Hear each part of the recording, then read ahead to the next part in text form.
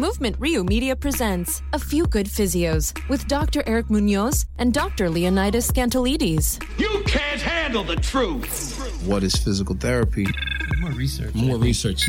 True therapeutic effect. Join us each week as we discuss current trends in medicine, rehabilitation, and strength and conditioning. The answers are out there. All content is a collaboration between On Point Sports Care and Integrated PT Squared. A Few Good Physios is not medical advice and is used for educational purposes only. If you are having pain and/or health-related complaints, please seek out a licensed healthcare professional. Thank you for downloading. Enjoy.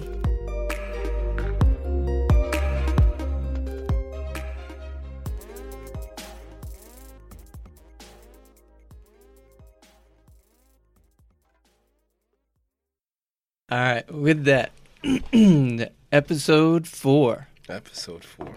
This is our first clinical commentary going into the lumbar spine. But before we get to that, Eric, how was your weekend? It was an interesting weekend. I took a continuing education course, FRC. For those of you who don't know what FRC is, I'll have Lee go on an in-depth explanation, but it was a really cool course.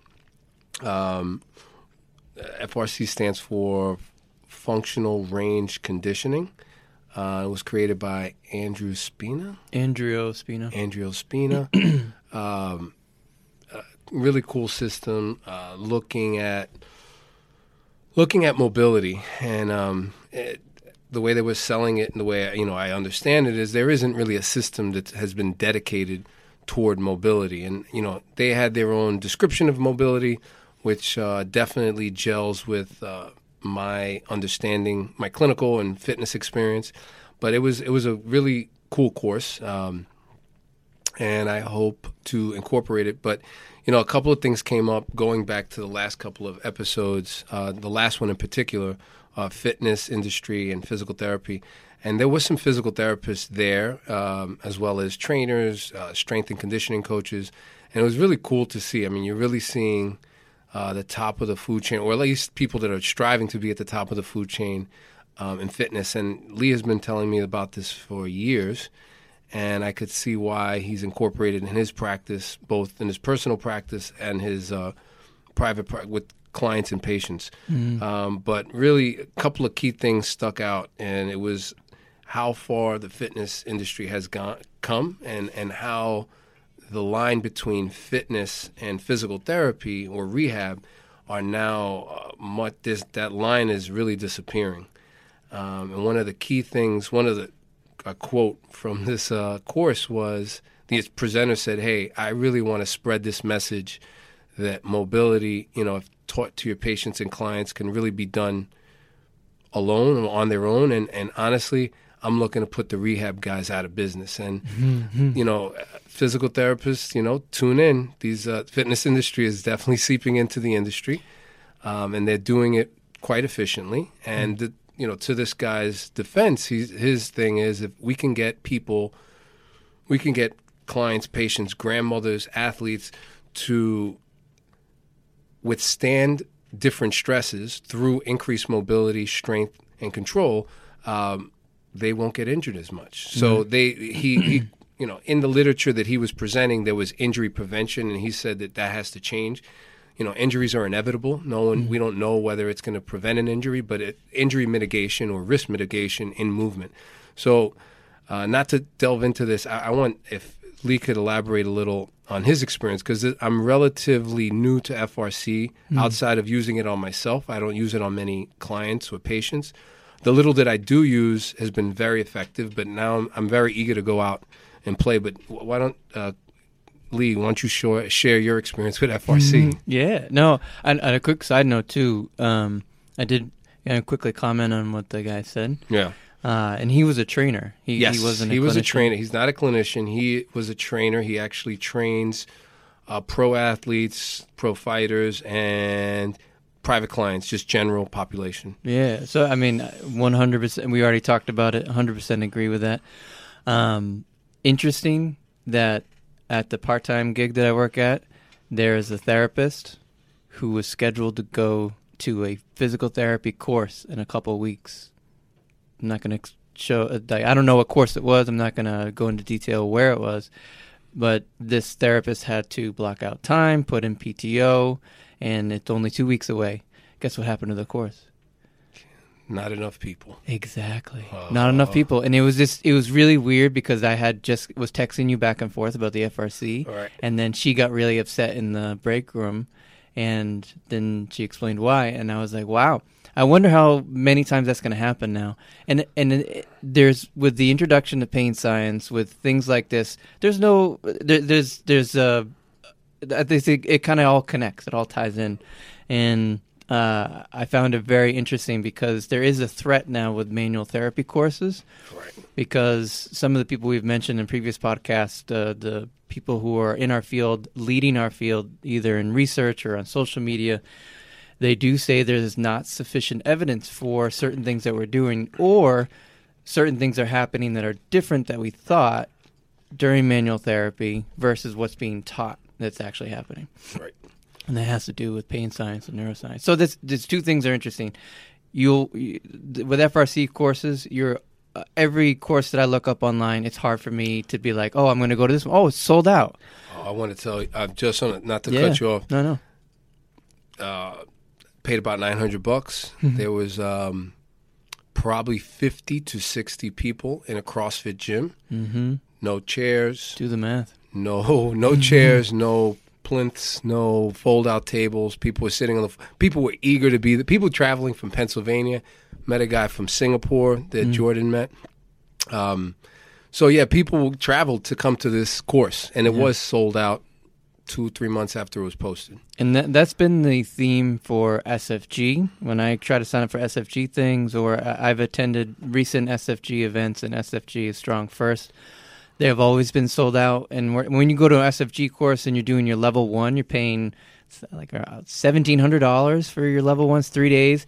You know how many people go? It's nearly 80 people for large events. Now you do the math on that, and with the instructors there, I have no idea what the numbers are with what they get paid, but they're coming out on top. They're coming out on top. And I haven't taken the last manual course I took was a NIAM course a couple of years ago, and it wasn't as big, and it's probably about like $500, something like that. Yeah, cheaper and not as well attended. But I think another thing to notice about that room fitness presentation is the amount of passion, enthusiasm that this group brings. You know, I saw a lot of familiar faces there, and all of them, I would say, are the 5 people that I knew there are definitely at the top of their field, whether it's physical therapy, the guys you put me onto, or training. Yeah.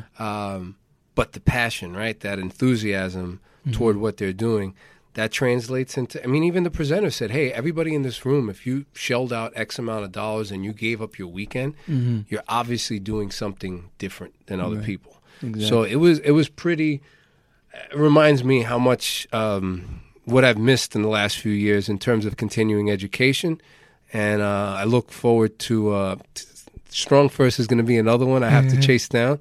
I'm following this gentleman here, but really really cool weekend. And again, you know, to those of you in the physical therapy industry that kind of may look down at the fitness industry, look out. Yeah, they're taking your jobs. look to your right and left. Don't look down. They're right next to you. Exactly. Look up. Yeah, but yeah, when I took the FRC mobility specialist. I think it was 2016, maybe 2015. But I loved it. I loved it because, well, first of all, Spina, he's the one who taught that back then, and he had such a really charismatic way of explaining everything, and he used really good science. I understood it from a background and from a physical therapist, but he also explained it for trainers, and I thought it was really good. And then when we started getting the lab portions, I was so impressed by the movements that we were doing and what would happen afterwards. For one example, I had never been able, just because of my hips, I have both of my hips are a little you know, I won't go into too much detail, but they're not great. Only because at my Taekwondo background, I did there's some practices we would do thousands of kicks, so there's a lot of wear on them. But I take care of them through stretching and movement and stuff like that. But with that, I had never been able to do like a traditional pigeon pose from yoga. And it's not a significant thing. It's just something that I always found interesting because I used to be able to do splits, things like that, never be able to do pigeon pose. So right after the course, we were managers at the clinic, and I was talking to our team at the location that I worked, and I was trying to explain to them what we did, and I wanted to give them like a quick example. And I was like, well, we went into a 90-90 stretch, and I was explaining pails and rails, and I showed them a couple rounds, and I was like, this can apply to people who want to do like a pigeon pose or whatever it is. And so I go into the pigeon pose position, and I literally just sat into it and not even knowing that I was in it. And I was able to do no hands, and I was like totally dumbfounded by the fact that I could sit in the pigeon pose. I did it on both sides. So it was really weird. It was like it all of a sudden just kind of unlocked my nervous system a little bit and really put me in a more efficient position, and also allowed my tissues to do those positions that I was asking it to do. And that's what it really comes down to. And I'm still playing with it to this day, but I have like a, when I do with my clients or my patients, it's a whole system you have to go through carefully. Like, you have to create a lot of tension for even the basic cars. But just that idea of training someone or teaching someone to do create tension, that can take several sessions. So I just give them the movement first, and I explain to them like, as time goes on, you learn the skill better. You'll be able to apply it at different levels. So like at the base level, you have a car, what's called a controlled articular rotation. You'll be able to move the joint, whatever it is, and trying to get that joint, let's say your shoulder, get your glenohumeral joint to be separate from your scapulothoracic, separate from your clavicular joint and everything like that. And then you start to add tension, and then you can start to really get into solid mobility and solid strength. So like things like that have a huge carryover for the nervous system, have huge stimulation for the tissues in general, and you keep doing things, you add on the pails and rails. And for those who aren't familiar, the pails is progressive, angular, isometric loading, and then the rails is regressive, so on and so forth. And that's when you start to get into the real nervous system stimulation. Now you're putting the joint in a position of compromise and or stretch, and or a limitation that is non-painful. It shouldn't be painful. That was one thing that they really emphasized, especially with the shoulder and the hip. Constantly disclaimers on pain, not pushing too past your limits. And also, they were really good about creating boundaries and saying, hey, guys, if something's really, none of this stuff should hurt, you should refer out. If you're not a medical professional, you should be referring this out. They were really good about, as Lee said, tying in the science. And when the science was shaky, they actually would bring up the science is shaky here, but, this is what, they always had an explanation or said, hey, clinically this works, we're not sure. So it was pretty well thought out and definitely presented well and closed well, too. They had a lot of lab assistants. They had about 8 people. Really? 6 to 8 people from Miami, people from...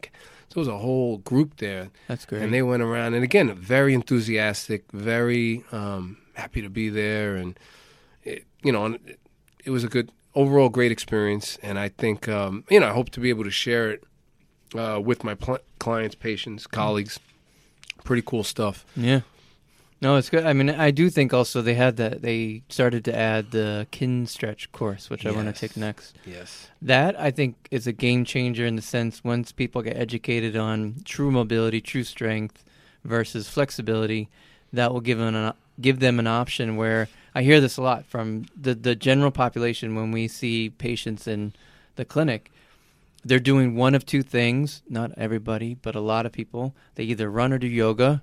There's nothing wrong with those two individual things, but when done in not knowing what you're doing and how to progress and the intention, like for running, they're like, oh, I want to get in shape. For yoga, I need to get more flexible.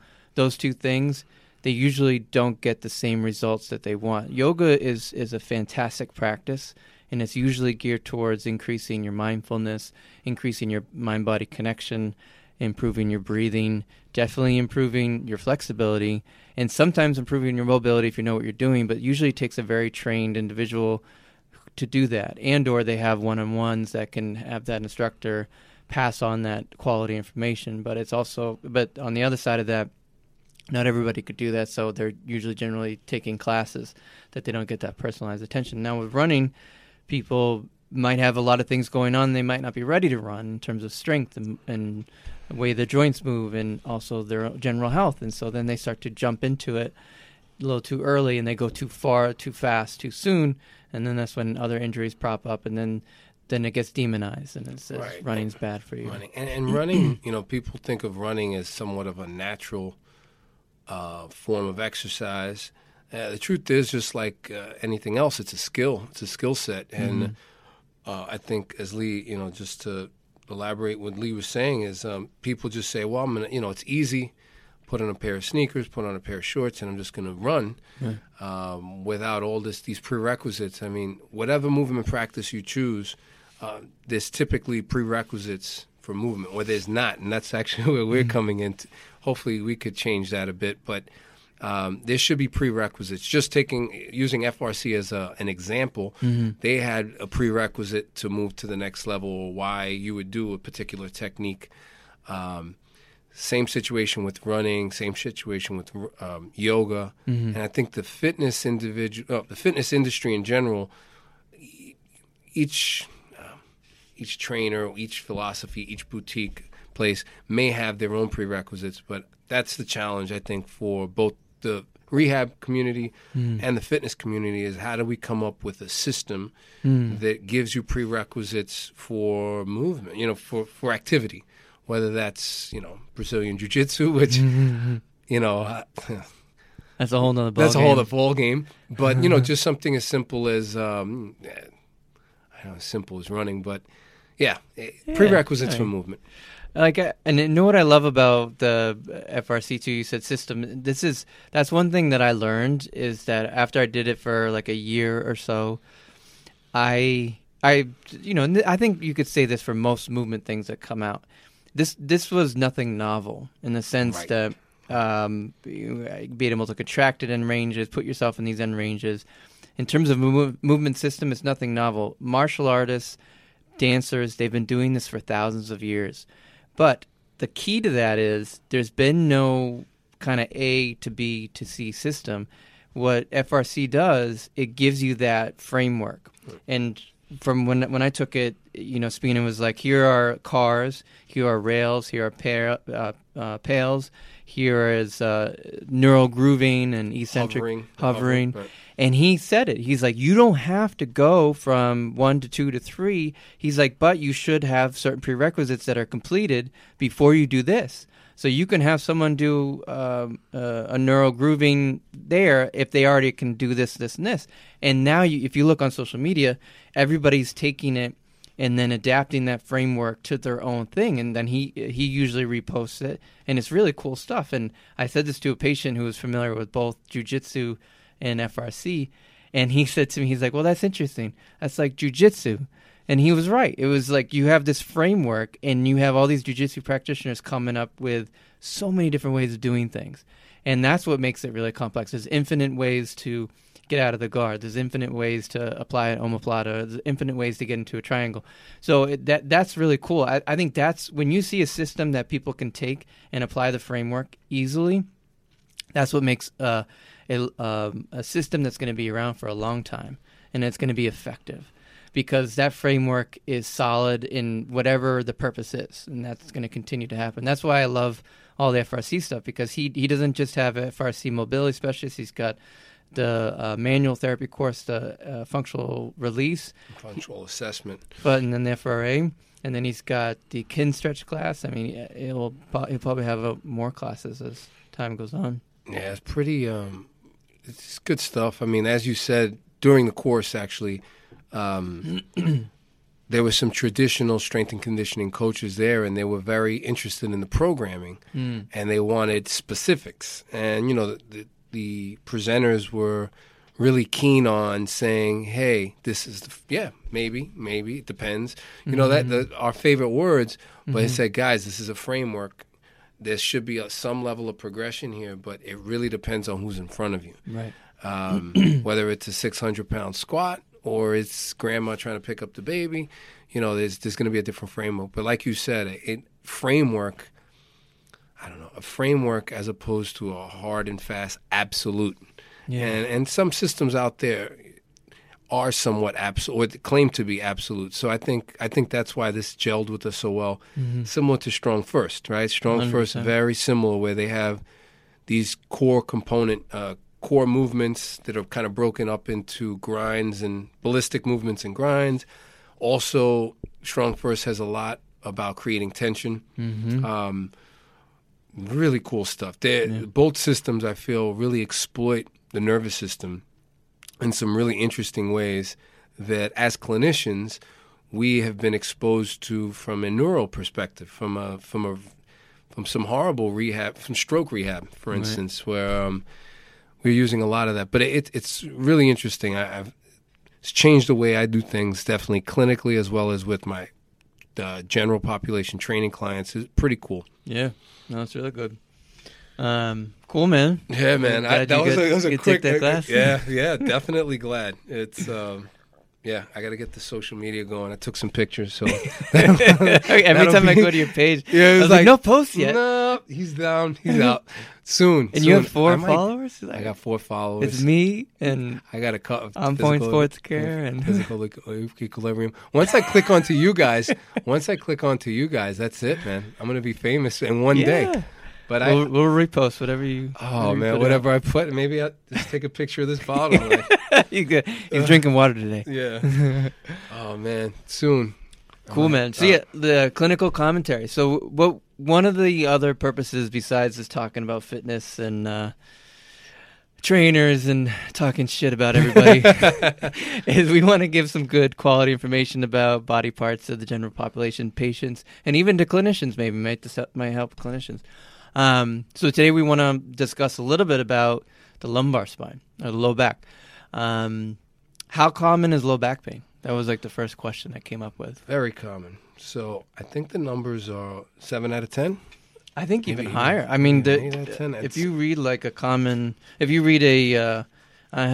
if you see the video of this, you'll see me looking through part of our nightmare to study highlights, for a test. Post-its. Oh, here we go. It's different.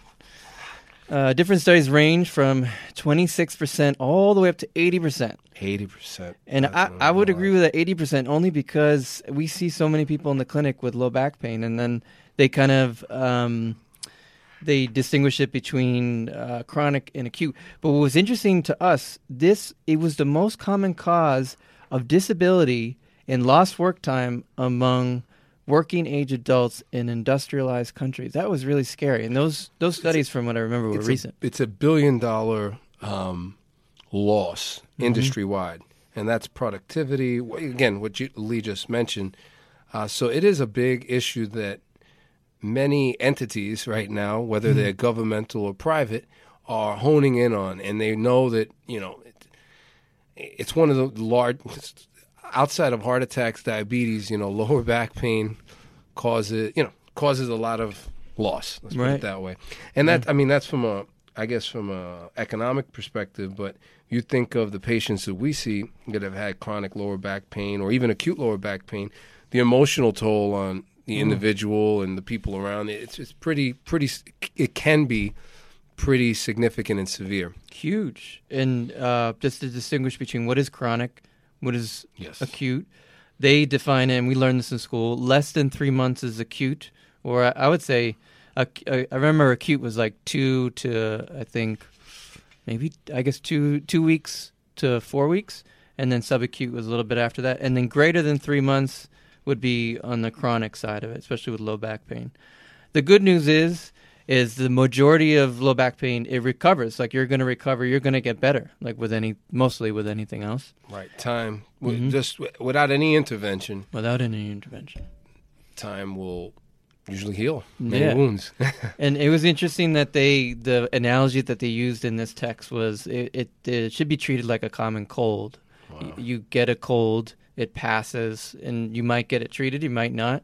But it's nothing really serious. And then when it is serious, the percentages of something serious happening, and we're talking about emergency medicine, we're talking about fractures, we're talking about cancer, we're talking about things that you need to go get a physician's intervention for. That's a very uncommon occurrence. We're talking 0 to 0.66%, all the way up to 0.1% to 3.5%. Now, 0.666%, sorry, 0.66%, that's not, that's even lower than the actual number. Do you know what I mean? The percentage is moved over a tenth of a point. Again, it's very low that it's something very serious. Now, that being said, perceptually, and cognitively, when someone does encounter some acute lower back pain, it does feel very serious. Absolutely. So not to diminish the severity of anybody's issue, but this is why, as we'll talk about down the road here, why people go through the measures they do, and to find help. Right. And often they want help. They want change immediately, and often something like the common cold has to run its course. Right. And I think the reason why, I was thinking about this on the other day because I had a patient who had an acute injury, and he said some really interesting things, and he definitely had a lot of fear in what he was saying, and you could see the look on his face. This individual was a competitive power lifter, had an incident while lifting, and what he said was right away was their colleague, their friend, well, it sounds like you might have a herniated disc. That sounds like a herniated disc at your L4, and this person wasn't a clinician, and that kind of pushed him to go get help. And after the examination, there most likely was a disc injury, but he didn't have any neuro symptoms. He didn't have any huge restrictions. He was able to do most of the things they had him do. He cleared with his reflexes. He cleared with all his myotones, which are just like looking for frank motor weakness. So in terms of a severe neurological damage or something like an annular tear that would require some recovery time, I tried to explain that, here's the probability of you having this injury versus something you need to stop doing movement. You need to kind of do only these specific things for the next couple of weeks versus this is how you're presenting. So he felt a lot better, and he found you could see his whole face changed. He looked hopeful. He actually said that where he's like, I feel more hopeful. I could compete again, stuff like that. He's a younger person. And I let him know, like, it's always, you have to feel things out when you talk to someone who's in pain because they might not be able to take in everything you give them. So you only give those small doses here and there. So I give them things that they could do now, and they should be able to do almost everything, but just to a lesser extent. Obviously I didn't say, go lift 100% of you were doing before. No, you let them know that they can continue moving if they're able to do it without making things worse. You just reduce the load, if not take away the load completely. Let the body just recover next couple of weeks, come back, let's check it out again.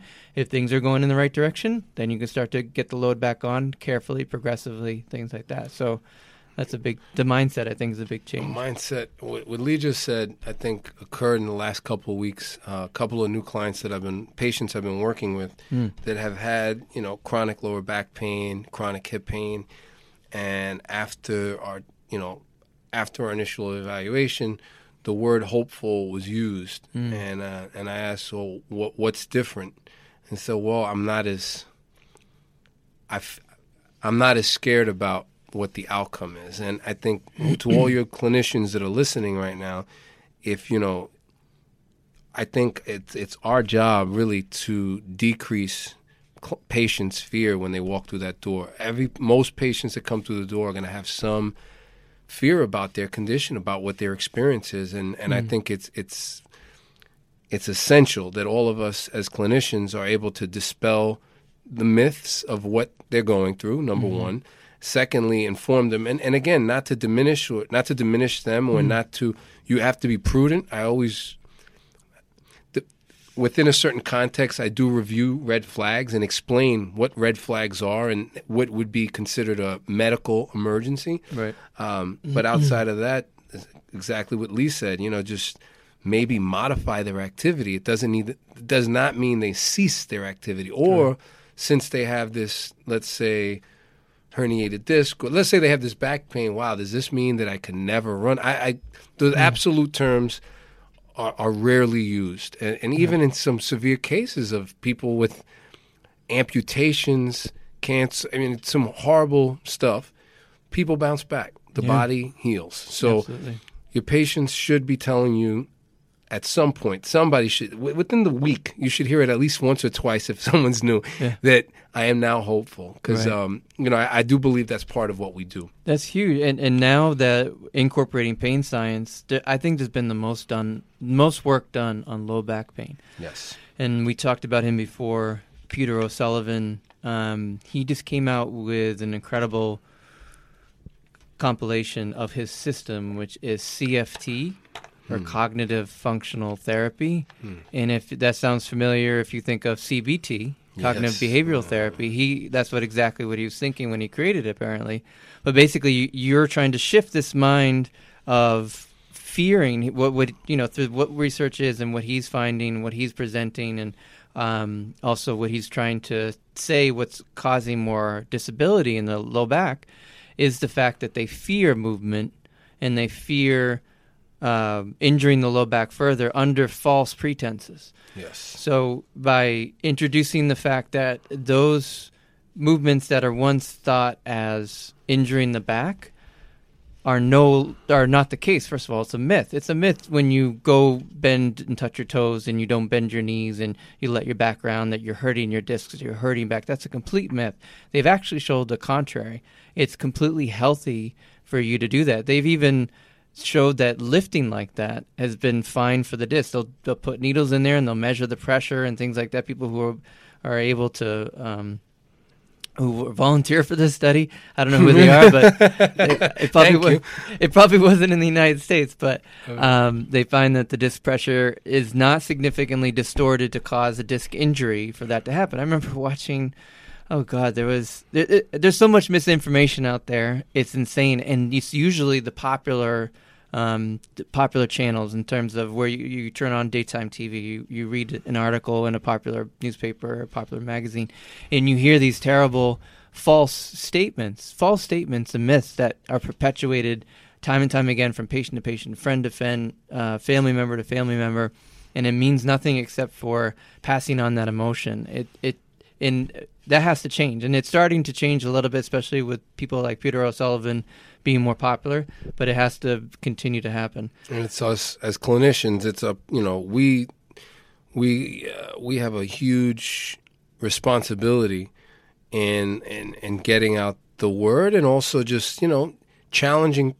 I mean, obviously, this is in a tactful way, and I'm not recommending you challenge your patient's perception in an aggressive tone. But similar to CBT, if those of you are familiar with it, it's you're challenging your thought process, you're challenging your belief system.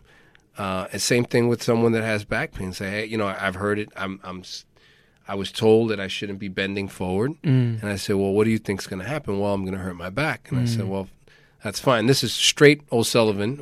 Lee and I saw him in action, and having a bit of a conversation with the patient in front of a clinic, and it was pretty cool.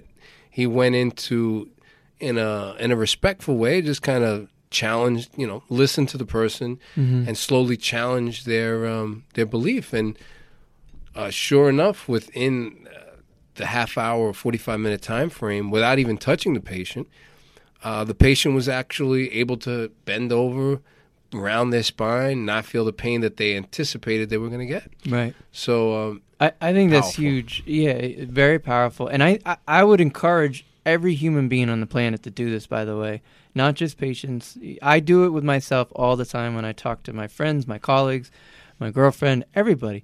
I reduce my false statements. I do my best to do that. And to do that, that's really hard. It's really, really hard, especially in the beginning. Like, let's say if you're like, I came home last night really late. I had like a 12-hour day of treating patients, working with patients. I took jiu-jitsu in the evening, hour and a half class. I was absolutely drained, and I was starving when I got home. So everybody knows how you get when you're starving and you're tired and you're hungry. So I was talking to my girlfriend when I go home, and I have to really stop myself from getting really emotional with either something that bothers me or whatever. And then you start to say things that are not true. Like, I can't stand up, or I can't do that right now. I could absolutely stand up. I'm standing up as we speak. You know what I mean? So, like, you know, if you find yourself like saying, I got knee pain and I can't walk, well, that's a false statement. Most likely. Let's say you walked to wherever you went. You didn't float there. You didn't levitate over there. You most likely walked. It was probably hard for you to walk. That's a more accurate statement. Now, Lee, why is that important to do? Like, that's really annoying. Like, you're being really nitpicky. Well, I hate to break it to everybody, but language and what we hear and what we say has an effect on our brain, thus has an effect on our nervous system that can increase or decrease things that go on in your body, like sensations such as pain. Heart rate, blood pressure, all that stuff. Cortisol, epinephrine, adrenaline. All the important hormones that drive us to be energetic, to be lethargic, to be relaxed. Depressed, relaxed, whatever. All that is driven or at least influenced by what we say and what we do. Right? So if I keep saying, oh, I can't walk, I can't bend over, I can't bend my knees, I can't do this, then your body will start to elicit that. It will start to make that real. Wow. And these are psychological, I'm not going to say tactics, but these are methods that are used in things like didactical behavioral therapy, cognitive behavioral therapy. Once you start to realize how often you're doing this, it's also mindfulness and meditation. These have been shown to have really solid changes in how you feel, how you respond to things, what comes out of your mouth. Someone once said to me, the two most important things every human being should focus on: what goes in your mouth and what comes out. And I totally agree with that. If you can control those two things, you can manage those two things, you'll be very powerful. You can manage the amount of sugar you drink, or the alcohol you drink, the amount of sugar you take in, what you're saying to people. That's a very powerful thing. Very powerful. You're making me reflect. I was angry on Sunday, and I told my wife, I can't focus right now. I can't even look at you. I can't even. That's and she said, and she looked at me. She's like, "Neither can I." Because we were both were past hungry. But and yesterday, very similarly, she was like, "Can you do me a favor?" And I said, "I'm not. I can't get off this couch." I was, and I didn't. But yeah, Lee, man, that's a very insightful, man. It's spot on. But all you clinicians out there, your words carry a lot. We're all in positions that we elicit. We have huge influences on patients' life, and their perspective. And if you know this stuff and you're not presenting it, it's it's not a good thing. But that's something to look into. So and then on the flip side of it, if you think of the people that do utilize it in a positive way, whether it's a physical therapist or even in fitness, think of the kind of cheerleading, the coaches that use positive affirmations constantly. That has an effect. That has people coming back to you. And feeling good, most importantly, feeling good. Yeah. But back to the lumbar. Yeah. Oh, yeah. So it kind of what's important about getting language. I and we brought him up before. We both love Joe Rogan's podcast. It's awesome. And I think everybody makes this mistake. They'll say an anatomical term. It'll be inappropriate. It would be inaccurate, and then they'll say they'll mix it up with another thing. So I think he was describing a fighter's, the discs were so worn down over time, the discs fused by themselves, which that's most likely not the case. And it's not a terrible thing to say that, but I want to stress that the importance of learning these things and getting the language right will also help your rehab. I give the example of 401k. Okay. So I hate finance stuff. I absolutely hate it. I hate thinking about the savings math and all this stuff. And the reason why I hate it is because in my head it's not real. But as someone always says to me, well, of course it's real. It brings you money, all this stuff. Okay, no. I got you. But I'm saying it's not real in the sense that people have made up these terms. People have made up these terms Language. It's in their own language, yep. And if I learned 401k and I was like, oh, it's the 502L. Is that what you're talking about? That's an inaccurate thing. Nobody would know what I'm talking about. Same thing goes for your anatomy, right? So learn the proper anatomical terms. It's all just information. It's not magical spells. It's just information. And if you don't know where to start, then talk to your clinician that you might be seeing, or try to go through, get an appropriate resource. You don't have to go on Google or WebMD. You might have to go get a real, quality anatomy like book. Netter. Yeah, the Frank Netter book, which is we were looking at it the entire time we were in PT school. That's probably, what's the other big... It's Gray's Anatomy, I think. Gray's Anatomy. That's a little older, but apparently there's been updated versions. And there's another one, too. I don't know the name of it, but I've seen another anatomy book that's really good. But go ahead. No, but, those are, as Lee was saying, some people throw around, you kind of blend anatomical terms and then throw their own little spin on it. Yeah. Like... My F6 got herniated. Yeah. I don't know what F6 is. C8. I've heard C8. I've heard a lot of fused, I have an abnormality. We all, so... My disc exploded. Protruded. It's pinching a nerve. And nerves really don't get pinched. I mean, how? No, that's funny you say that. There was something written by one of the pain science guys that I think there was a research study that shows that doesn't happen at all. Right. Which is fascinating. I mean, there's actually pulls on the nerve, of course. There's a change in pressure. There's insult. There could be pressure to a nerve. Right. A nerve can be encroached upon, if you want to think of it that way. And we've learned a theory. Where is double crush in the modern, in the recent literature?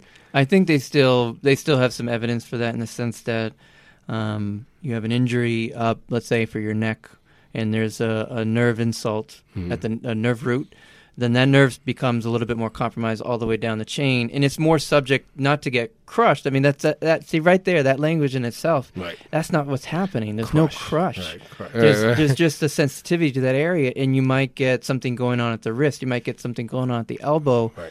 And then of course, we're all our entire body is connected. So that's another thing too that we want to talk about, is like our system right now, even taking away everything else, our insurance system, they just want to see, we're just going to view you as an elbow. You're just a neck right now. You're just a knee. You're not an entire person. You don't have a brain. It's a diagnosis code. Yeah. Yeah. I mean, the idea, nothing in the human body, whether it's your nails or your hair, everything's interconnected. Everything has a layer. Have you seen, sorry to go off topic here, but... Please go. History Channel has a cool show, Strange Rock or Interesting Rock. I think heard of that. Will Smith is, I guess, talking, presenting it. The host, exactly. Think straight. So there was a really cool... He interviews astronauts, and from space, they're looking at Earth, and there's something like I don't know the number, but it's, let's say, 8,000 lightning strikes every second. Wow. And he said from up there that the lightning looks like it's actually communicating, right? So they took that concept and they went all the way down to the cellular level, and they were talking about how water in Earth is a median for the stardust to create us, and wow. Really cool stuff. So they had this interconnected talk, and I was thinking about what we do as clinicians, and even the course of FRC. They talk about bioflow. I think. Yes. I want to watch. I haven't seen those videos. I want to watch that. Mm-hmm. But the creator of FRC, Dr. Spina, also has that view, and pretty cool stuff. Mm-hmm. I mean, it's just in working with. So going back to this isolated approach of, hey, your elbow. I mean, this is something that's very antiquated at this point, very 30 or 40 years old. Of someone's elbow hurts. Let's look at the elbow. Mm-hmm. We were trained in a fashion to really look at the whole system. Right. Luckily, I mean, yeah. So with the anatomy, for your neck could absolutely start to cause pain at your elbow. Your neck could cause pain at your wrist. You just want to clear that, make sure that's not what's causing your injury elsewhere. So looking at like basic anatomy, you have all the joints in your spine. You have your vertebra or your vertebral bodies. And going on the numbers, there's cervical, there's thoracic, there's lumbar, and then there's sacral. And the best way I can remember what was taught to me was breakfast, lunch, and dinner. Yes. You usually have breakfast at 7 a.m. There's 7 cervical vertebra. And you have lunch at 12 p.m. There's 12 thoracic. And then you have 5 lumbar vertebra. And I believe you have 5 sacral vertebra. Yeah, maybe. It's usually fused. They're all fused They're by the usually time you fused, walk in. right? Some abnormalities. I've never heard or met anybody that articulates down there, but Yeah, me neither. We did have, usually you don't have movement in the sacral vertebra. right. So now the joints on the spine, they have all sorts of tissues around them. It's not just the spine, it's not just the nerves. You have really thick ligamentous joint capsules as well around the sides of the joints. So you have ligaments in the front of the vertebra, you have ligaments in the back of the vertebra, you have ligaments that go from the bones that kind of poke out of your back, and those are called spinous processes. So ligaments all around, just to keep things very, very stable and very, very strong. That was one thing we do have to say is there has been sufficient evidence to show our spine is inherently stable. It's inherently strong. It is a false statement to say that you have an unstable spine, and a lot to show with there's been arguments to be made about spondylolisthesis, and that's some slippage of 1 or 2 vertebra, usually in the lumbar spine. It can happen to 405 typically, and that's just like an anterior, when looking at a lateral view, you see that there's 1 or 2 vertebral bodies that kind of are, quote, not in alignment. Not in alignment. They're going forward. And that can be concerning because if you think about the anatomy of what's happening, your spinal cord is going through your vertebral bodies, right? So there is some, I'm sorry. No, yeah. So there's different levels to it. So spondylolisthesis, and there's different spondies, by the way. You can look up spondylosis, spondylitis, spondylolisthesis. That's different. So those are 3 different ones. Spondylolisthesis is you're taking a couple of vertebrae and you're moving a little bit forward, and that could compromise your nerves or at that point, I think it's the quada equinae. Yes, and you would have some pretty significant signals. Right. So if you had something going on there, and if that slippage was causing an issue, that's when we talk about red flags. Even if you were encroaching upon that area, your nervous system will be on high alert. Right. You can. The language people typically use is they sense that they can't move in one direction or they brace. It's pretty traumatic. They're pretty. It's rare. It is, but it's yeah. No, and it usually happens to very specific populations. The only time I've seen it clinically is a handful of times because the person I worked with when I first got out of school, he was connected with I think New York City Ballet. So we saw some very young dancers who had it, and they presented a certain way, and they didn't even have it to the highest level. There's different levels to it. You measure it on the degree of slippage. Yeah, so the grade, right? The grade, yeah. So it goes grade 0 all the way up to 4. 4 is like complete movement where you've compromised things, and that's where occasionally doctors will surgically correct it. But there's been some arguments with that in the research. So fuse, right? Yeah, they'll fuse it. They'll just pull it back into place and fuse. And so, usually you have dancers who are going into these aggressive extension positions. You have gymnasts who are going into these aggressive extension positions, but they're landing high impact into that. Do that repetitively. They're going through a growth usually, so they're young. Right. And or an accident. I'm sorry. No, yeah. And it's usually a high velocity injury. So falling off a horse, a motorcycle accident, car accident, maybe you get hit by a car, you fell off a ladder. There's usually I think there is a little bit on this little prerequisite for ruling that out when one of those things occurs. But But I guess the bottom line here, it would be, as Lee said, inherently stable and multi-directional stability. As Lee just mentioned, there's ligaments in all different angles. So the idea of one movement or one position being, quote,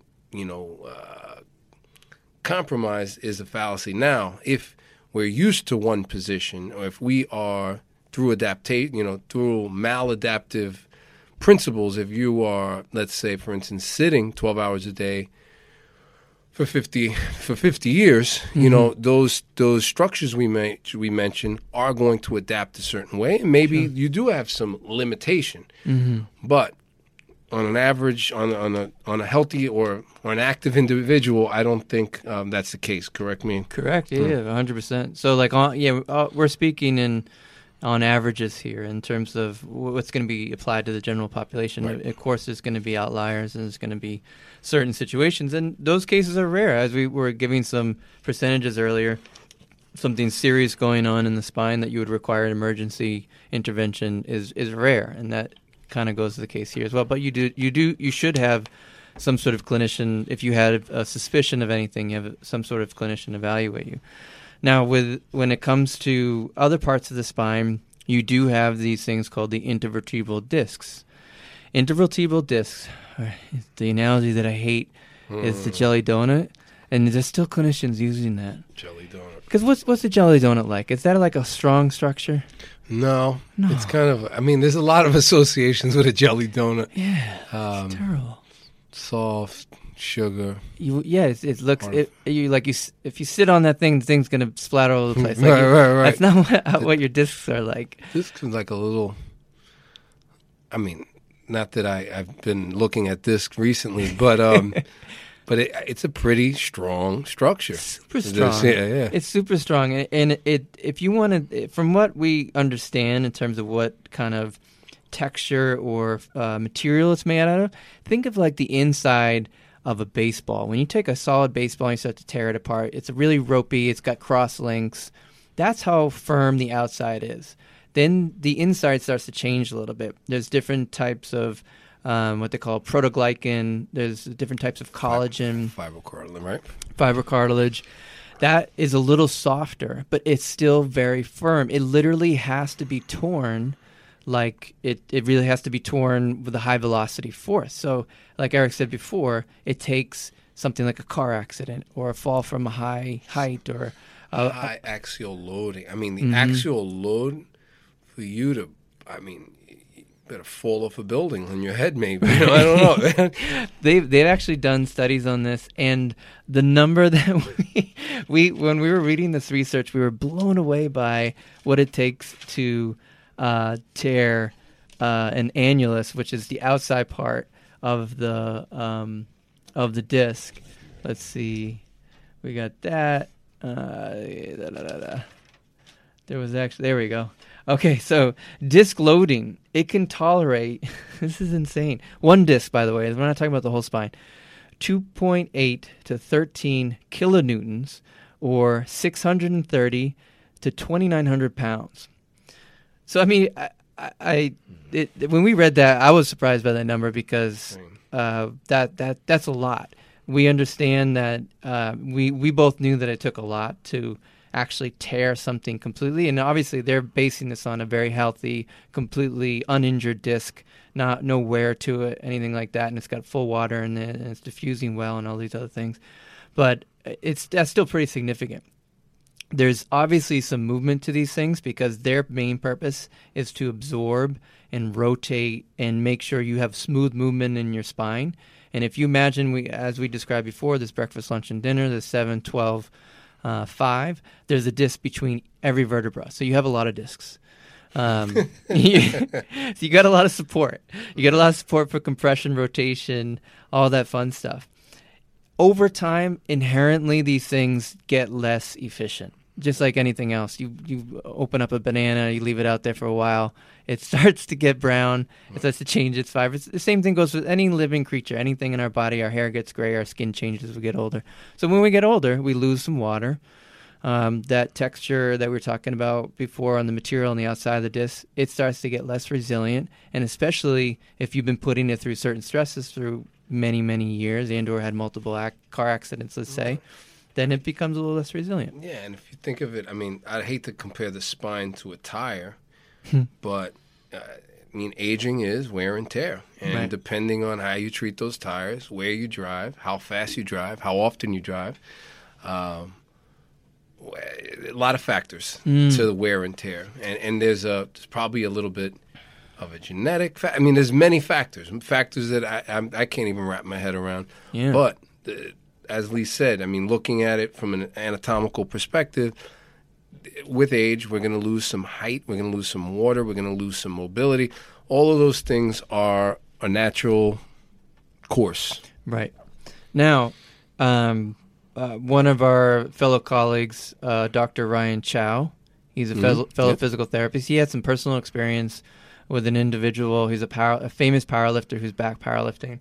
And he showed me this picture of this MRI of this powerlifter that was famously treated by Stuart McGill, that back specialist out in Canada.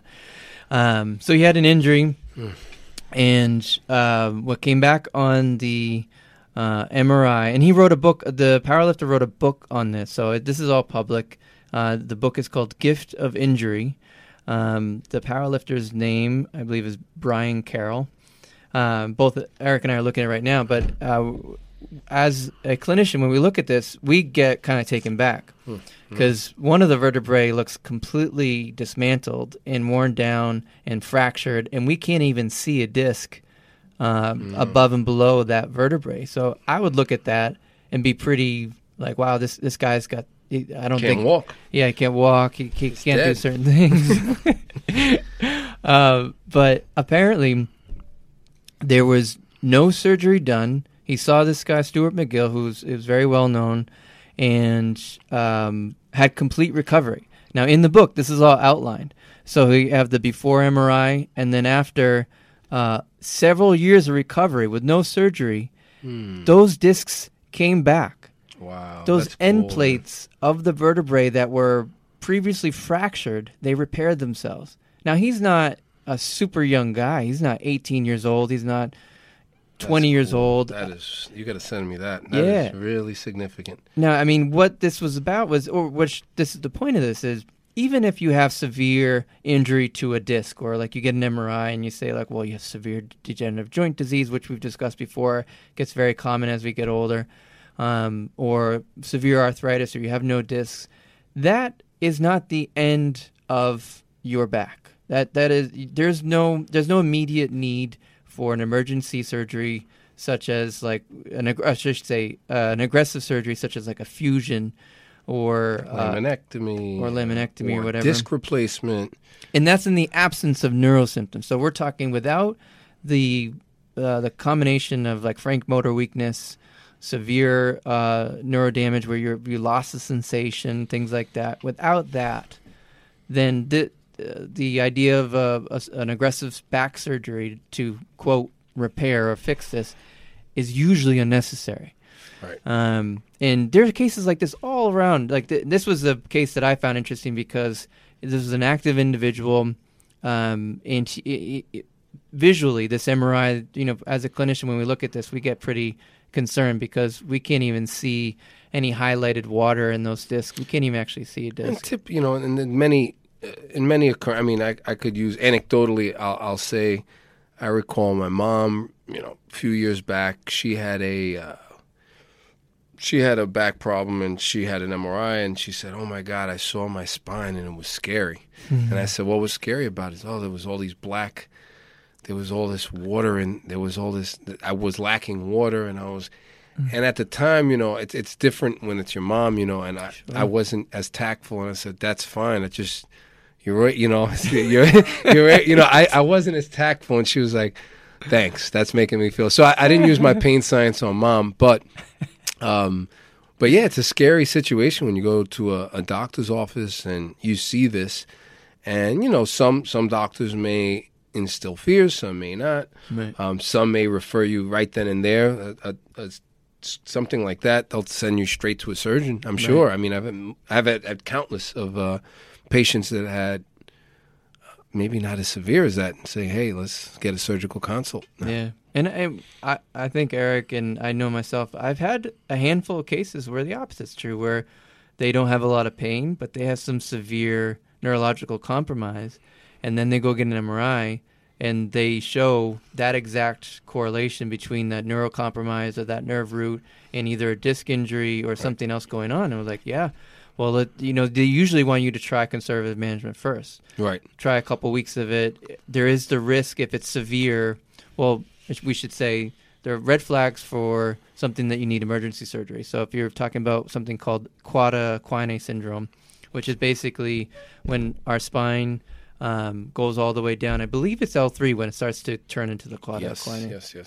And that means you have the spinal cord, and then around L3, there's a little separation where your nerves start to spill out. Thin out, right. Yeah, thin out, and it looks like a horse's tail.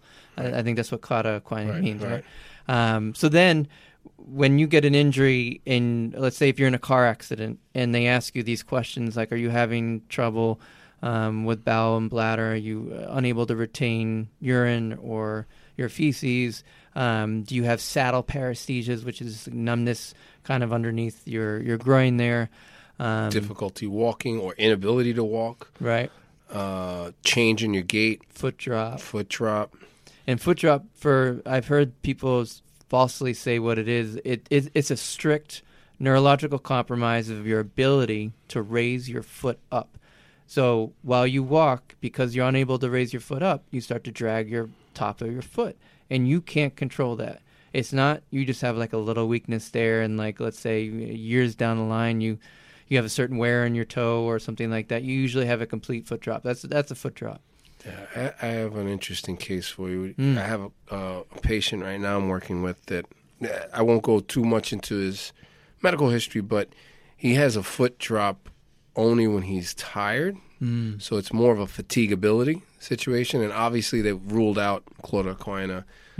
He had a pretty complex situation. I think he had an insult to his femoral nerve due to a growth. It was a pretty complex case, but his foot drop is controlled consciously when he is cued on heel to toe, picking up his foot, engaging his abdominal, postural control. So he could control that up until he can't, and he starts to fatigue. So it may, it may or may not, a question to you. I mean, in that case, I mean, he doesn't need an AFO, but he's right on the fence, right? I mean, he doesn't have any other red flags. So, and the referring physician is smart enough or savvy enough not to jump the gun and send this guy, to surgery. Yeah.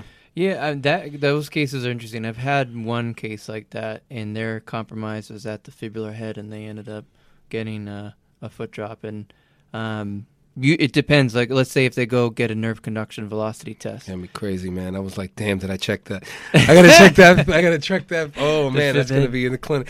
I gotta make a note. There you go. Damn, I've hit the ankle. I've done tons of. I'm sorry. No. Sorry to go off. That's all right. I have been working that ankle with the little mulligan, but I should grab the fib head. Yeah, see if there's any major things going on, the mobility deficits or anything like that. But let's say if they do a nerve conduction velocity test and they shoot a signal down that nerve and they find an extreme latency and they can put it in a category of certain nerve damage, then you have those categories of I don't remember the exact terms. You have like the most basic, which is neuropraxia. The end of it is like neurometrosis or whatever. But basically, it's a Wallerian degeneration. Yes. So when a nerve is damaged long enough, then you're going to have like a backtrack of damage. There was actually a famous football player who had some nerve damage, and he made it public how long it was going to take for him to get back. And what it was is when you damage a nerve significantly and it starts to it starts to technically degenerate in terms of its sheaths around it, and it starts to go backwards, and it's a crazy number where like a centimeter a day or something like that, or a month or whatever it is. And then if you start to rehab it and or rest it and you don't cause that compromise anymore, it will go back the other way. It'll start to regenerate, but it takes equally as long, if not a little longer. So that's the thing about nerves. So if there's like a really focal nerve injury, you have a very long time of recovery, and or you'd have to really do all these other tests like a nerve conduction velocity, MRI, CT scan, whatever, EMG. You have to find that out. So like that would be step one, is find out the level of degeneration. Is there an actual case for it to come back, or is there any damage there? And if there is, then... And with the nerve stuff, with the nerve conduction or the EMG in particular, I just had a big rush recently of at least 4 or 5 patients that are showing frank weaknesses, whether it's upper extremity or lower extremity. And one that had an upper extremity situation had an EMG test, and the doctor was savvy enough to tell the woman that, hey, I know that, obviously you have neural symptoms, but they're not significant enough. They're not significant to come up. So that even with these EMG studies and the nerve conduction, unless it's really bad, there's probably a threshold, which I'm not familiar with, but it's very, what perceptually someone's going through could be horrible, but that these tests won't show it unless there's a complete neuropraxia of some sort. Interesting, yeah. Yeah, but it's pretty interesting stuff. But the nerves typically do take, a nerve injury typically does take longer than any other tissue in the body. Right. And then if you think of the from pain science and neuroscience, how that's linked into our nervous system, who knows whether it's a little homunculus smudge or, Yeah, that's the other thing, too, is they don't, when I say they, we're talking about researchers, scientists. There's not a clear understanding of what's going on with things like that. What we learned in school, again, ahead of our teachers were ahead of their time. We saw this video on phantom pain. Do you remember this? Yeah. Dr. V. Ramachandran. That was great. He apparently spearheaded the research on phantom limb pain and how it connected with brain smudging and things like that. And the famous case that they were going over, what he was able to prove was this gentleman who had a below elbow amputation. Right. And he had some smudging of that. If you're not familiar with what the homunculus is, it's the brain's representation of all of our body parts, like our arm, our fingers, our genitals, our lips, hands, feet, everything. And so there's a certain representation on our cortical map, or I think it's mainly it's the entire brain, or is it just or at least a part of our brain, part of our brain that represents everything. Maybe it's the motor and the sensory, maybe in the frontal cortex. So, so this guy, since he had lost that part of his limb, that representation now smudged over to his face. So every time he shaved, he had severe arm pain. And it was this really, strange thing where the brain was like, where the frig is your arm, or, we're going to cause you this kind of danger response, which is this severe pain. So what Dr. Ramachandran trialed was mirror box therapy. And so if you're not familiar with mirror box therapy, super cool. Yeah, he took his non-involved arm, which was intact, and he put the mirror behind the involved. And so when the guy looked in the mirror, he was able to see the hand that he didn't have anymore. And then he just did certain exercises to reinforce the sensation, things like that. And so then that smudge started to go away. And sure enough, that phantom pain reduced, and then it got eliminated. So then they started to apply, the people who were really smart, like David Butler and Lemire Mosley, they started to apply that same concept to pain, this generalized pain without having the loss of a limb. And it's worked incredibly. Yeah, I think I definitely, there was a time where Lee and I, back in the days where we were doing a lot of mirror stuff, even post-operatively for patients, let's say a shoulder labral repair or a rotator cuff repair, where patients had a certain limitation on their range of motion far out of their surgery, we would use the mirror box to block the affected arm and get 20, 30, 40 degrees more range of motion. I mean, complex regional pain syndrome. Had a couple of patients with lower extremity and upper extremity as well. And we were using mirror box, whether it was just having the patient perform ADLs, picking stuff up, watching their arm, just kind of reminding that their arm is working. But I've seen mirror box therapy work on various levels, and it's really empowering for the patient. I mean, it's a great. It could be a great tool that's beyond just working with amputations or neuro or stroke patients. Yeah, and I think it also ties us into things that we never even thought about before. And then the connections, and it also, for me, it made me start to think about, all right, what's driving certain things? And I do think this is going to be more the future of our injuries industry, where they're going to get better at neuroscience. They're going to find more things out, and that our treatment methods are going to change again in a good way. And they're going to find out the brain has way more to do with how we feel and how we operate than we originally thought. Again, we're not just our joints. We're an entire body with hormones getting released, with synapses firing, with certain smells that we smell, or what we hear, what we see, everything. That's what really encompasses us and how we feel and what we do. It's really interesting.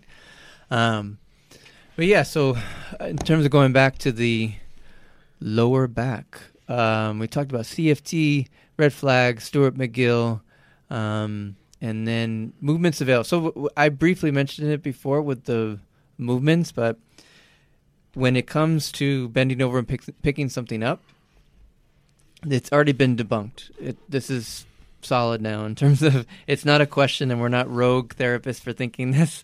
Right. When you go to pick something up, and if you don't have your back completely extended or flat, you're going to injure your back. That's not the case. So they've done countless studies on this. And actually, it's interesting. Stuart McGill, because he's such a pathomechanical guy, he still is. I mean, I don't know. I think he's retired now. I think. Well, he's core stability. He's core stability. Yeah. He's got the big 3 exercises, which are like side planks and bird dogs, stuff like that. But him and Peter O'Sullivan have chatted. And actually, if you follow Peter O'Sullivan on Twitter, he mentioned, he's like, yeah, I've talked to Stuart about this, and I would love to be a fly on the wall in that conversation, because you have two of the most prestigious individuals on the opposite side of the spectrum going into this idea of back pain and back injury, and then they're talking about core stability, which is another myth, by the way. Yes. And that's, for me as a fitness trainer and a strength conditioning guy, that was hard for me to swallow. Yes, because this whole core engagement, core stability, I think it's more of a neural thing than an actual strength or stability thing. Right. I think it has to do with sequential firing of the body, and what in a normal, whatever the normal is, right? Normal is relative, but in a pain-free individual that goes about their life, I do believe there's a sequential order of movement, stability that moves through the body. And I think correct me if I'm wrong here, but when someone is injured, I think that sequential order is jumbled. Yeah. And I'll use taking a step, for instance. So you do some studies, you could see that there's some kind of tension created in the system, let's say in the trunk, followed by some kind of hip activation into a quad, into your post tib, into your first toe. Let's say that. Yeah. So, well, this is interesting you say that, because if you talk to someone like Peter O'Sullivan, what you're describing is just fear response. So the body going into this, they know they're injured, they're either in pain, or they've been told that they're injured, they have an MRI, stuff like that. So they do all those motor patterns because they're injured and they're protecting themselves. Right. So his idea is you go at it from the root. So you talk to them about, all right, well, or you go through certain things. You rule out the red flags, you go through the movement patterns.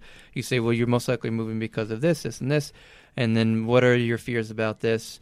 and you have to go through and have them understand that some of them you might not have to be fearful of these things. What you're describing is totally normal.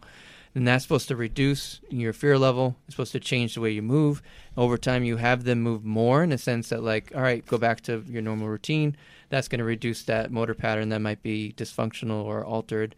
But then if you talk to someone more pathoanatomical, then that sequential firing, focusing on that and then reducing their pain science guys would say that's more neuromodulation. Yes. So you change the locus of control, or the focus of, all right, I'm not focusing on my back. I'm going from working on my heel. Right. Heel strike or heel strike, breathing. And that goes into the whole PRI thing. Right. When there's actual focus on breathing, it's not necessarily mechanical change. It's more of a neuro change that you could do that with almost anything. And that's why a lot of studies will show that something like Pilates helps with acute back pain very well, because there's so much focus, like, oh, you have to ba ba ba ba ba. But mechanically, it's not necessarily like the big thing. Well, they went into this in FRC that neuro tricks are relatively easy. Oh yeah, I love so that. They went into neuro tricks being easy, but they walk out of the door and they're back in with the same situation. Right. So that neuro trick, I think, provides a window of opportunity. It's evidence to the patient, whoa, there was a change here. They have an aha moment. Right. And that goes into like that, pain. Yeah, you let them know, hey, there's evidence. You feel a little better. You're moving a little different. You're engaging different things. You see how that feels. But I think the real trick, or not even trick, the real challenge for all of us is, how do we give that person some tools to be able to replicate that when they're out of the clinic? Right. And it's, some of them are easier than others, but most of them is like neuromodulation. You're just telling them, hey, when your knee hurts, it's. And that's why they're finding breathing works so well, because they can focus on the breathing when they do something, exactly, and then they can alter how they feel. And that's a huge thing. It's nothing. A lot of people get taken back with this stuff, or they get defensive about it because it doesn't make sense. It doesn't make sense because they don't know the full story, and that's fine. I was that exact person, and I was taken back by this stuff for years, and as a clinician, and now I'm starting to read more, see more of it, and apply it, and it's working so well. And I think it's so important to pass on. What was I going to say with the movement too? The core stability. Oh, core stability being. Yeah. So what we're talking about is like, and I'm sure everyone says it like. Well, first of all, I hate the word core. It's probably one of my hated words next to belly. Belly. It's an inherent stomach. There's like no meaning behind it. At this point, it's thrown around so much. Nobody knows what the frig core is. Right. If you ask someone, what's your core? And they can't explain. They just like put their hand on their stomach. Well, what they're trying to say is your trunk, or your actual, I think that one of the, exactly, the canister. That's the best analogy, because it encompasses many things, like your ability to be strong under certain conditions using very deep tissues. So we're talking about on the bottom is the pelvic floor. On the top, you got the diaphragm, which is really big. A lot of if you look up an anatomy book, what a diaphragm looks like, it's huge. And what it interconnects with. Yeah. It's pretty amazing. Your ribs, your hip flexor, your everything. Everything. And it's got it creates a hiatus that your esophagus goes through, your aorta goes through, all these things. It's very, very cool. On your sides, you have your obliques. I'm sure everyone's heard of obliques because of men's fitness and women's fitness, everything. But you have all those tissues working together. Then you have the breathing. You have the breath, those tissues, pressure, and then certain positions. Now, one thing I did want to talk about: core stability with pain is different from core stability or posture with performance. So our instructor at Henzo, John Danner, had an incredible post about posture. And I do agree with him on this, mechanically, and I think he knows this stuff. That's why he's able to put everything together. He knows anatomy, he knows physiology, and of course he's a philosopher, so he's able to like tie things in as a system. But if you're fighting, or if you're doing jiu-jitsu and you're trying to do a guard pass, you're not going to be able to prop yourself up properly without having a certain posture. So I think when you talk about core stability for performance or trunk stability for performance, that's going to be different from versus pain. Yes, and that could tie into, as we were talking about in the earlier in the podcast, running. There's a whole school of thought, Chi Running actually, it was a book, that this guy's claim to fame is really taking a look at running posture and how that affects breathing, stabilization, or actually just flow. I want to say flow, but yeah, you look at most top performers and most look at their posture, as they're moving. So, but Danaher, what was his thing with posture being kind of critical, right? Yeah, he highlighted. I think he had a picture of George St. Pierre, and this post was shared quite a bit amongst other people. There's actually this guy who I follow. I don't follow him anymore. You took him off your list. Well, it was just hard to read his post in the sense he was very inflammatory. Oh, I got you. He's like 100% posture driven, 100% biomechanical driven. Got it. And there's nothing. He's got great stuff with exercises. It's called functional patterns, and he highlighted. Actually, I'll go to him because then I'll be able to distinguish.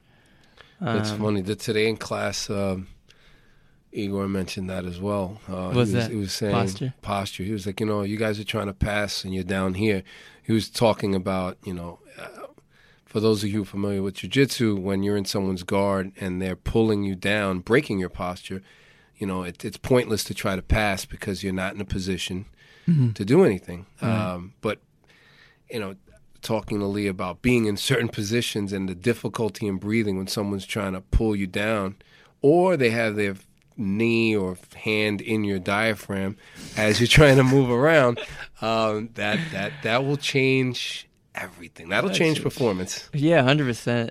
Last night I was partnered up with a guy who was much taller than me, and he immediately swept me, got knee on belly, held it there. I felt like 10 minutes, and I felt like I was going to lose whatever was in my stomach. And I was like, all right, I'm waiting for you to do something so I can try to get out. Oh, that's the purpose. Yeah. But I couldn't move. I mean, he didn't have too much of, knee on belly is an extremely dominant position, and you can't really do anything to get out. With the pull, too, right? The pull. Yeah, he was doing a good pull. Too. Yeah. So this post by John Danaher has a picture of George St. Pierre doing a single leg takedown, and I won't read the whole thing, but I'll read the capitalized stuff. Even the greatest strength will be undermined by failures in posture when applied to a given task. I totally agree. So if you start to change your position, and one case that I always used to talk about with Patrick Lyons before I really got a hold of pain science, when he would challenge us with certain things, I was like, what about what we learned about swallowing? So I don't know if you remember, like we had a small, when we did our hospital, or when they were focusing on hospital rehab and like working with OTs and things like that, you'd have to, if you're working with someone who's got really weak neck flexors, extensors, you have to help them position their neck to swallow. So like if you look all the way up, you're not going to be able to swallow. You have to keep yourself rather neutral, if not a little bit flexed, I think. So I thought, I said to him, I was like, why can't you apply that to your hip? Your hip has to be in a certain position for, let's say, your glute max to fire 100%. And he was able to dispel that a little bit. But I do feel like there is a length-tension relationship that talks about active and passive insufficiency. Yes. And there's positions in which certain muscles, I do believe, are working inefficiently. Right. And we see this all day. We see this all day with patients. And again, going into posture as a myth, they really, posture is a very relative thing. Whether you're talking, to a fighter that's talking about a fighter, or you're talking about grandma, posture is a very relative thing. And I would say, let go of the fact that you've been told your posture is going to cause you pain. I would let go of that. One would be a little bit more correct in saying your postures dictate efficiencies. So you can have inefficiencies and you can have efficiencies. So if you have someone who's inefficiently sitting at their desk all day long, their tissues aren't going to tolerate it as well as either change in posture or it's usually a change in posture is the best thing if you have to sit for a while. Get up. Right, just get up, walk around. Just get up, walk towards the door, open the door, leave, and never go back. That was a funny joke about a 9-to-5 job. But in terms of performance, you do have to adjust those inefficiencies, because if you keep those inefficiencies, you're either not going to be able to perform that task, or that task is not going to be strong. Right. So if you're doing something that requires technique and strength, which usually every sport does, you're going to be left behind a little bit. That would be my advice in terms of rethinking what posture means. And I just to give you some examples, there's still some therapists that I work with on a part-time basis who are 100% behind the posture fear-mongering bandwagon, and so all of their patients are walking around like they got something stuck up their butt, like it's just completely stiff, and everything that they're doing is like a robot. Yeah, O'Sullivan would argue that this kind of talk, this kind of fear-mongering will cause more pain because people are tense. People are hyper-vigilant about their posture. Oh, my posture's bad. And he's proven this through research, by the way. Ironically, do you know who the group of people started this core stability thing and pain and posture? I don't know. Ironically, it was the Australians, or what they call the Queensland Mafia. Wow. Joel and Richardson. Back in the 70s, they did that study on acute low back pain, and they have them raise their arm really fast, and the EMGs on the quote deep core muscles or the transverse abdominis.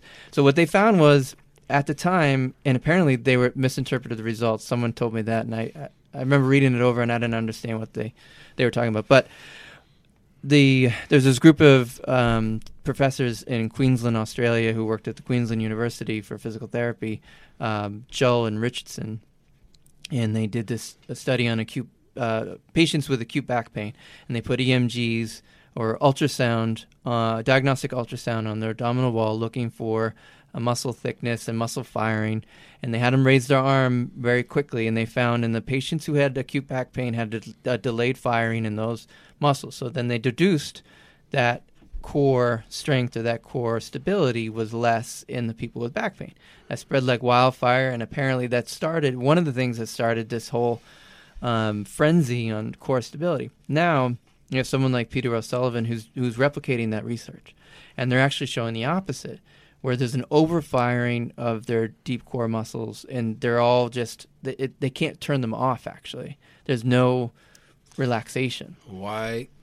Going into the psoas, going into paraspinals, it gives people a huge relief. Right. Yeah. That's interesting. That is very cool.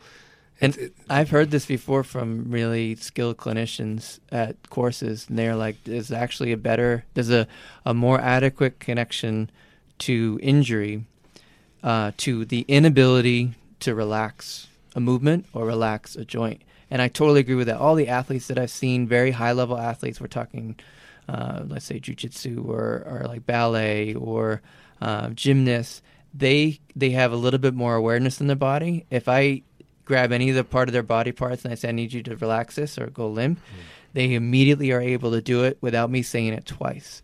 When you have someone who is very unaware of their body and have never moved, they have a lot of trouble. They'll be like, oh my God, I feel like I'm relaxed. I'm relaxed. Relax. I'm good. I'm relaxed. Can't relax.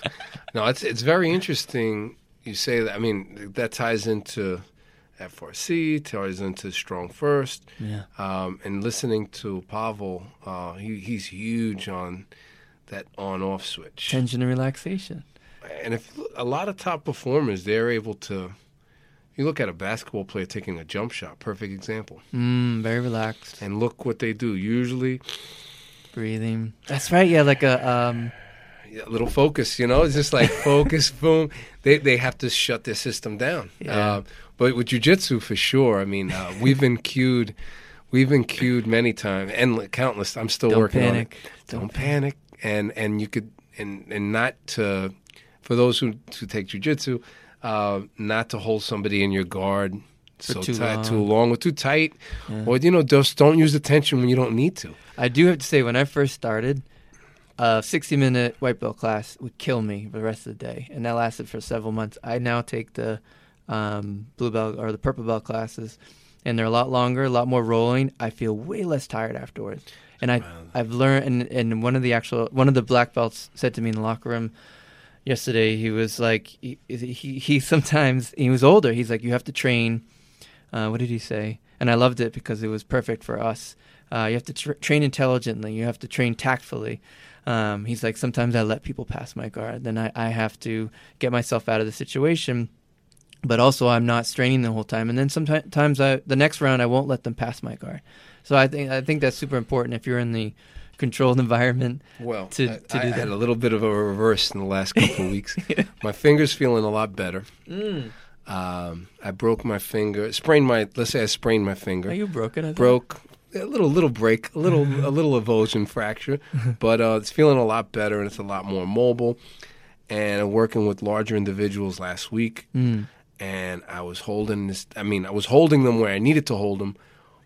But I told myself I'm veering into grip land because I feel strong and I could hold certain people in certain positions, but it's costly. Definitely. So going back to back pain, actually relaxing the core and getting people not to hold their posture up so much, they'll probably they'll feel a lot better.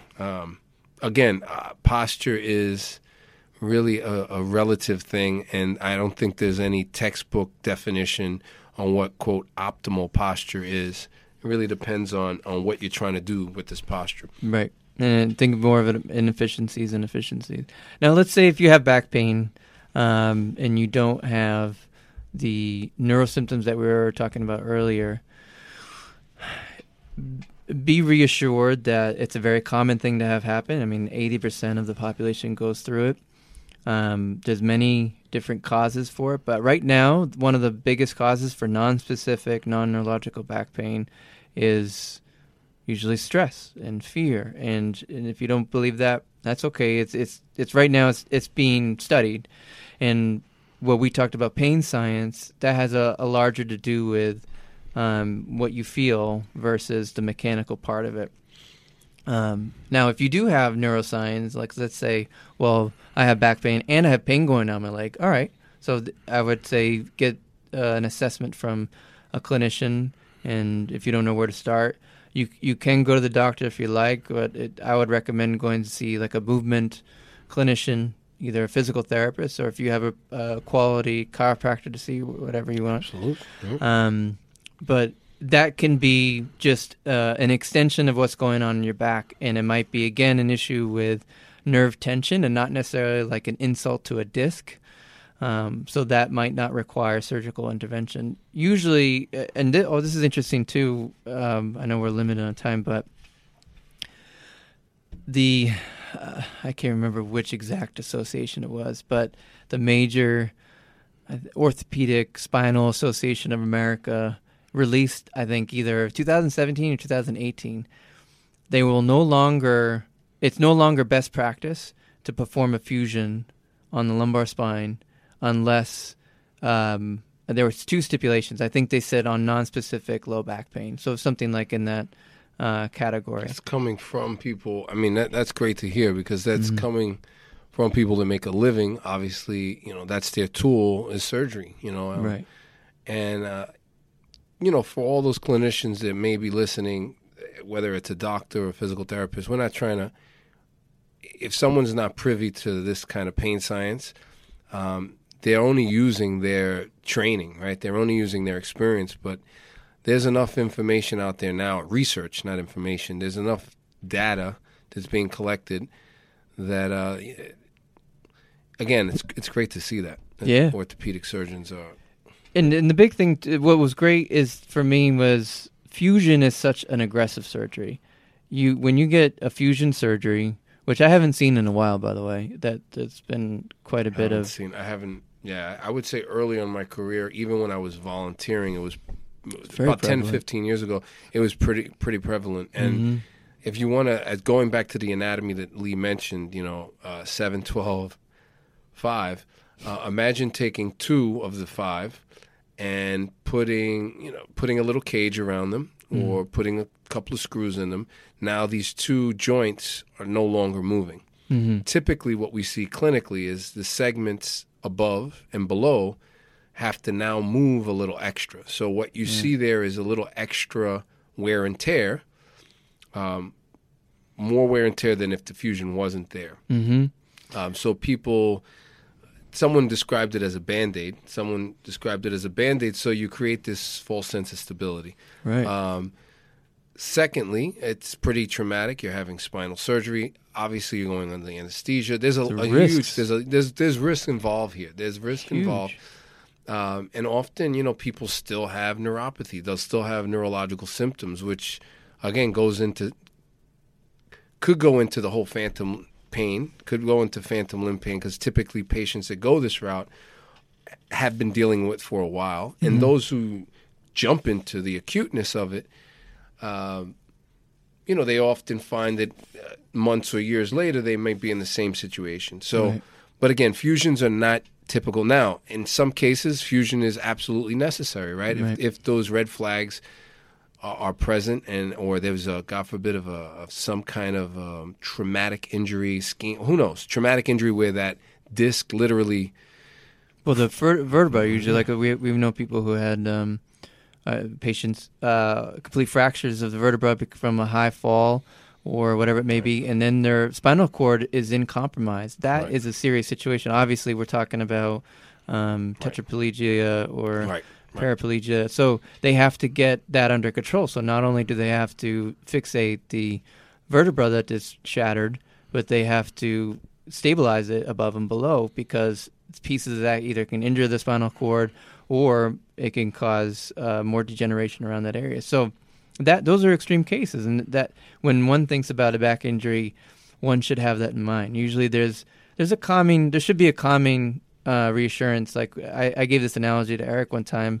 If I were to have a bad day or something and I'm complaining about it, worst thing that can happen to me right now in general is like I get less sleep, I get home late, have to wake up early, and stress. Sounds like a normal week. Yeah, and in a big scheme, that's not that stressful. Things can be a lot worse, and we're very lucky to have a roof over our head and food to eat and things like that. We're very fortunate, and that calms me. No, sure. And going back to stress and back pain, we are going to hit cervical. We might hit it next. We have to discuss, but neck and back pain, my understanding is these stress hormones that flow through our body, typically they attack nervous tissue, right? Yeah. So those stress hormones typically, so if you do have somewhat of a compromise or a history of back pain, it's just like gasoline to the system, stress. Right.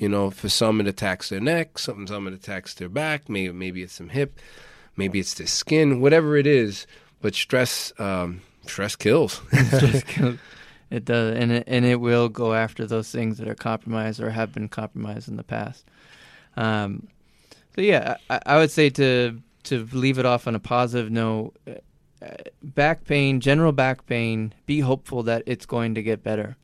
You might have reoccurrences, and when they equate flare-ups, they're usually reoccurrences because you're not addressing other things such as fear and stress management, and being able to manage how much sleep you're getting in a week, what kind of diet you're having, hydration, and then movement. Movement's huge. I was going to, and movement plays a lot of factors. Movement could improve your strength, your mobility. Movement's also evidence, pain, I don't want to use a pain-free, but certain movements if you go to your skilled clinicians, there's certain movements that are evidence for the brain that won't trigger a pain response. And the brain, when you have a chronic condition, chronic lower back pain, I've always been taught through various pain science modules that one has to use movement as something to to